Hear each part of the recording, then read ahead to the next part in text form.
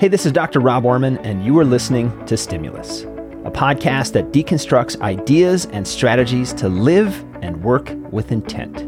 Don't just suck it up. Think differently. Here we go. Hello, my friends. Fair warning, there is a touch of profanity in this one. It's going to be just me, short monologue, and as some of you know, I live in Oregon, and right now, Oregon is burning, like much of the West Coast. Our city, akin to much of the state, is in a seemingly perpetual cloud of smoke that looks like a dense fog. It blocks out much of the sunlight. We are burning.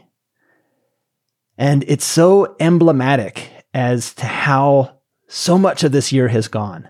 A lot is burning in our world, some of it literally, some of it figuratively. Our environment, our society, our culture, our relationships with each other. Often those relationships as expressed through social media, but then that bleeds into real life so easily and with increasing frequency. Violence and vitriol of the mind and the keyboard accelerate in their transition into violence of speech and body. And what does this have to do with the Stimulus podcast? Well, part of our mission is to discuss how to live with intent. How to act with intent. And my ask with this is that you take a pause and ask yourself before acting on things, what is my intent in what I'm about to do? Let me use Twitter as an example as to how this might play out. I can't say that I'm a fan of social media, as most of you know, but it is a microcosm of life. And, this can apply to any aspect of work, of family, of life, or whatever, but to Twitter.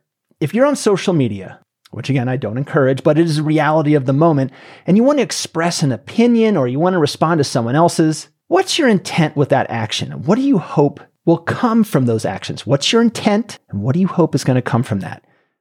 Is it to get attention? Is it for people to realize how clever you are? All right, well, whatever. So that's a thirst that can never be quenched. Tasty at the moment, a nice little dopamine surge, but always a little bit more thirsty the next time. Relatively benign. Look at me, I'm eating a ham sandwich. But deeper than that and more germane to this conversation, is your intent to inflame? Is it to express your anger and repulsion? A lot of what gets posted and a lot of what gets responded to is this.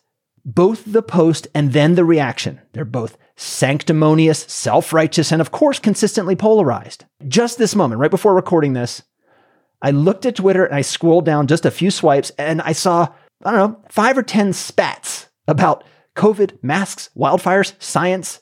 There was little in the way of great information that's going to make my life better, that's going to make the lives of others better. It was more just cementing already galvanized views. It was, look at this dumbass thing. Nope, you're a dumbass for thinking that's dumb. Nope, you're an idiot for thinking that's good. And on and on. And these are healthcare professionals in these discussions, doctors, nurses, paramedics, medical students. So if it's your intent to inflame or express your anger and repulsion, I'll say first that, it's beautiful that you can do that. That we have the freedom of discourse. A lot of places in the world do not have that. But you're actually probably not as free as you think you are because social media algorithms more and more funnel to you news and information and opinion that is like you. And actually, to that point, if you're on social media, let me ask you this. How many people do you follow that are your polar opposites? The ones you think are completely out of their minds. Well, of course, they think you are completely out of your mind. I'm guilty of this too. It's hard to look at these things and not feel a little bit and easy to dismiss what appear to be the rantings of a non-critical thinking zombie. So when you react to that person in anger, what is your intent? What do you hope will be the results of those words? It is surely not to persuade. Nope, it's not. You might think it is, but it's not. Deep down, it's not. Not how it's usually written and not in that form. More likely, it is a quasi-cognitive orgasmic release of fuck you. Look around now. How's that going? And here's an equally important question. What does that quasi-cognitive orgasmic release of fuck you do to you? Let me tell you what it did to me.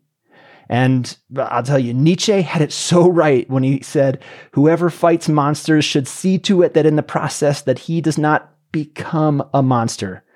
And years ago, I was involved in a legal action against a tenant of a property I was subletting, and things got increasingly ugly. There were lawyers involved, and surely they fanned the flames. But both sides, one of them being my wife and me, both sides fanned the flames with anger and vigor. And then we would get an email from the tenant with something that we thought was completely preposterous and outrageous and usually filled with invective. And we would become so enraged and we would respond in kind.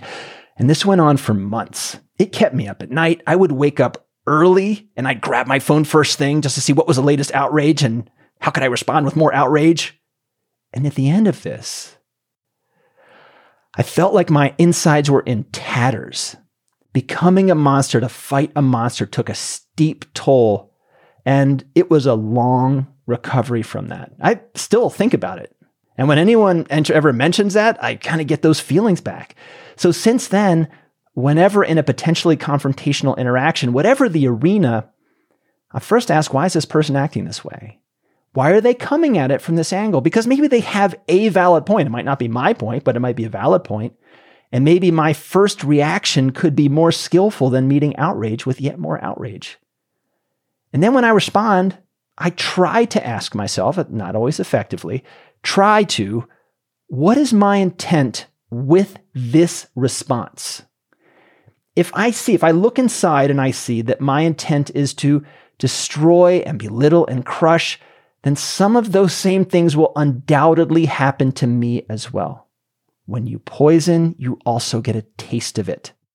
Nobody wants to be taken advantage of, and nor should you let yourself be taken advantage of. But responding to a situation can equally happen with wisdom and kindness and genuine curiosity as it can with hatred and anger and outrage. The first one can be harder, but oftentimes when I feel that way, if I pause and I look inside and I feel like, okay, I'm wanting to respond with anger here, I'll think of this Martin Luther King quote that I actually saw chiseled into the side of a building. And I used to ride my bike by that building all the time. It's that darkness cannot drive out darkness.